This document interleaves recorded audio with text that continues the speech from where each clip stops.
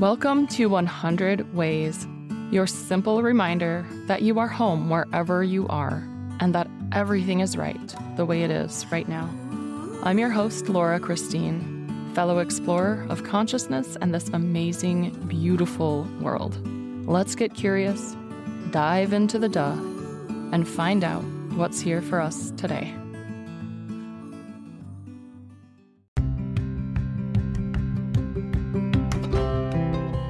Welcome to 100 Ways. This is your daily exploration of self and soul. I'm your host and fellow explorer, Laura Christine. Let's dive in and find our way home. Last time I shared my journey was episode 63, and I'm continuing it here with the feelings that would rise up within me and sort of flow to me, through me, within me, swirl around me. Because leaving a situation is really hard when you've set yourself so firmly into it. Even if the situation was unhealthy or toxic and you need the change, but you're not sure if you're going to change and you're not sure if anything is going to change. I wasn't sure if I was going to go back or try to make it work longer or stay away for good. When I left, I knew that I was going to take the month of February and live separate. What came through me, as I mentioned in the last episode, was a lot of grief. Grieving what was, what I thought could have been, who I had become. I was grieving the part of myself I feel like I had lost, or I felt like I had lost. I didn't know if I'd ever recover this part of myself. If you're listening to this and you can relate, you can and you will recover that part of yourself. But it doesn't feel like it might be possible when you're going through it. I mentioned I let myself cry, and I did. I cried a lot. The feelings that would come up were varied in many ways. I felt free. I felt a spaciousness within myself and around me that I had not felt for a long time. It felt like I had never felt it ever. I felt a creative vitality, a calm, a sense of that beautiful exhale when you take a big sigh.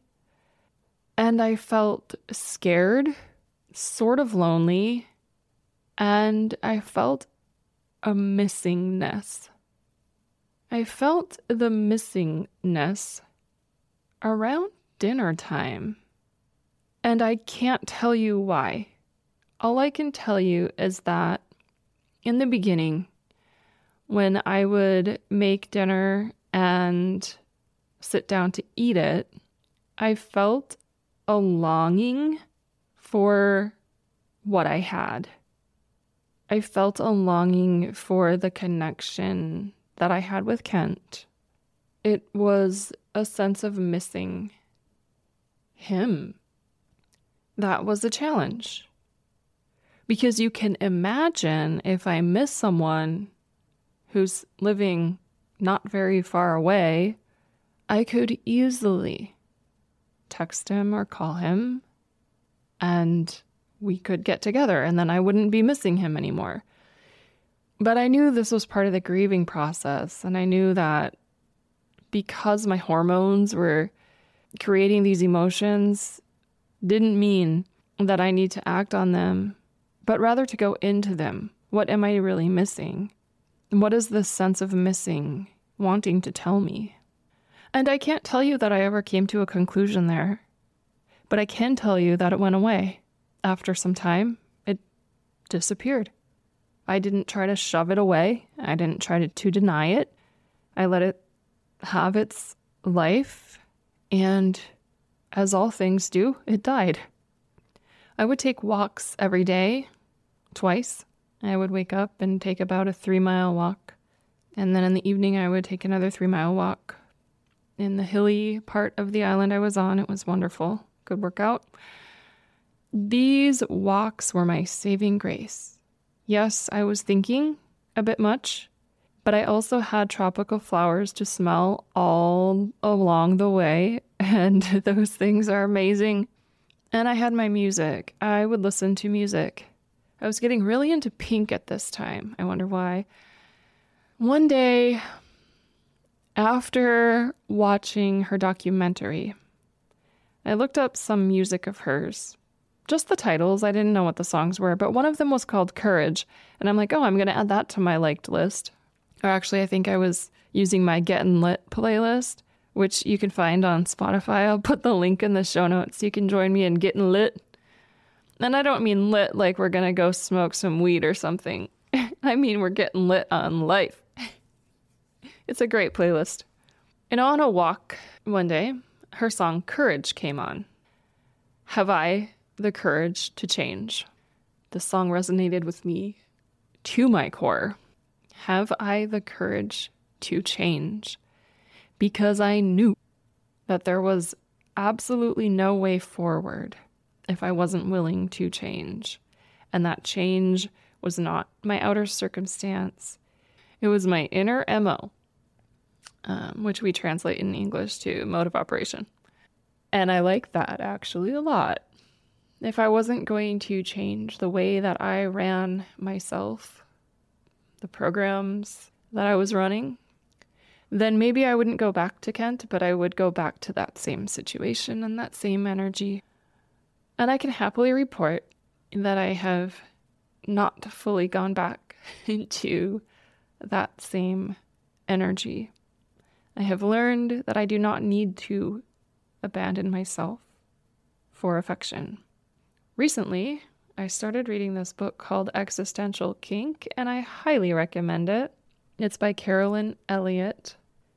And I have recognized that there is a deep, dark, secret part of me that really enjoys and takes a lot of pleasure and even gets off on seeking affection from men who don't necessarily have the capacity to give it.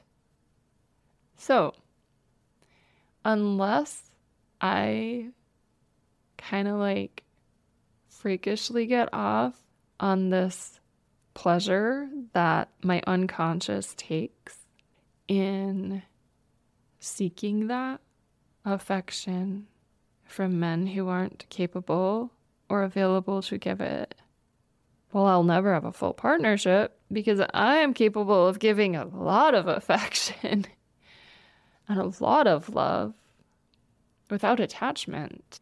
So I'm excited to work through that and see what happens. I also know that I don't need a relationship at all. And I also know that I don't have to lose myself in a partnership. In fact, then it's not a partnership. That was a little bit of a tangent because I'm obsessed with this book right now, and I'm sure we'll share more about it. But I wanted to share with you the grief that I felt and the loneliness that I felt, or the missingness that I felt. And then this very real sense that I need to change or nothing would change. And I knew, because I felt it within me, that I did indeed have the courage to change. The fear that I felt, which I mentioned as well, so I feel as though I probably want to touch on it. I would say the fear that I felt was this sense of, am I doing the wrong thing? Is he right? Am I really the one that's not with it? Am I really the unhealthy one here? This is a question I think anyone who's ever been involved with a narcissistic type personality, or someone with those tendencies, someone who gaslights, someone who's manipulative, that question is always on our minds because we're so good at allowing other people to tell us that we are wrong. And I'm going to apply some of that existential kink. There must be some part of us that just really relishes this feeling of wrongness within us. Of course, we don't want to admit that because it feels shameful. But life is everything. So whatever we feel ashamed about is simply a part of life, and it really isn't necessary to feel shameful about it at all. What if we actually reveled in the feeling? It's like mind-blowing. Again, I worked through that. I kept up my walks. I kept up my tears. I kept up the knowing that I am willing to change and that I do have the courage to do so. I know that about myself because I've changed a lot. Who hasn't? We all have the courage to change because we've all changed. So evidence is there. And I knew that I needed help. I reached out to friends. I reached out to my mom, who knows how to set boundaries. And thank God I was connected with. I am speechless about how wonderful this woman is, this amazing therapist that I was able to work with. I think that the next episode in this series is going to be an interview with her because she's so knowledgeable about what was going on for me, because it is a pattern in our society that repeats over and over and over again. She's worked with a lot of people. She's had experience in this in her personal life. And she's not afraid to share what she knows. From her perspective as a therapist, it's really validating. And I'm looking so forward to sharing a little piece of what helped me so greatly with you. Wherever you are in your relationship with a partner or with yourself, know that you're in the right place and you can change. Wherever you've been, there's no need to feel shame around it. There's a part in all of us that gets off on judgment and shame itself, guilt. We get off on feeling like we're being diminished.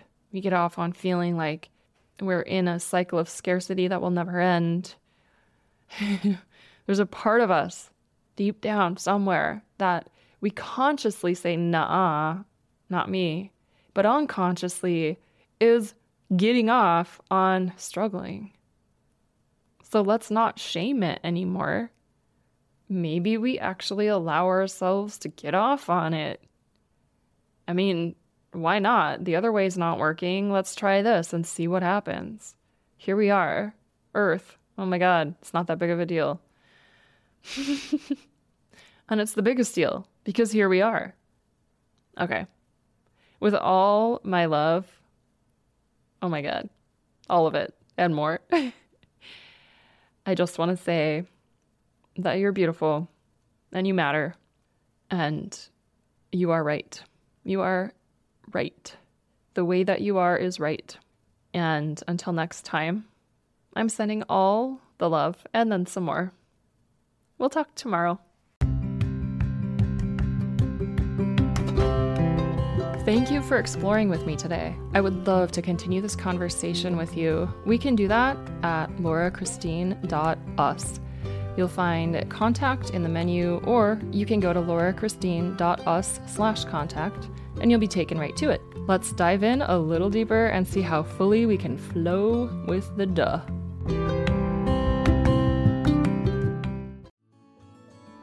Thank you for being here. I would love to hear from you. Go to laurachristine.us to let me know your thoughts on this. And remember, as Rumi said, there are hundreds of ways to kneel and kiss the ground. Also, you can't fuck it up. I said that.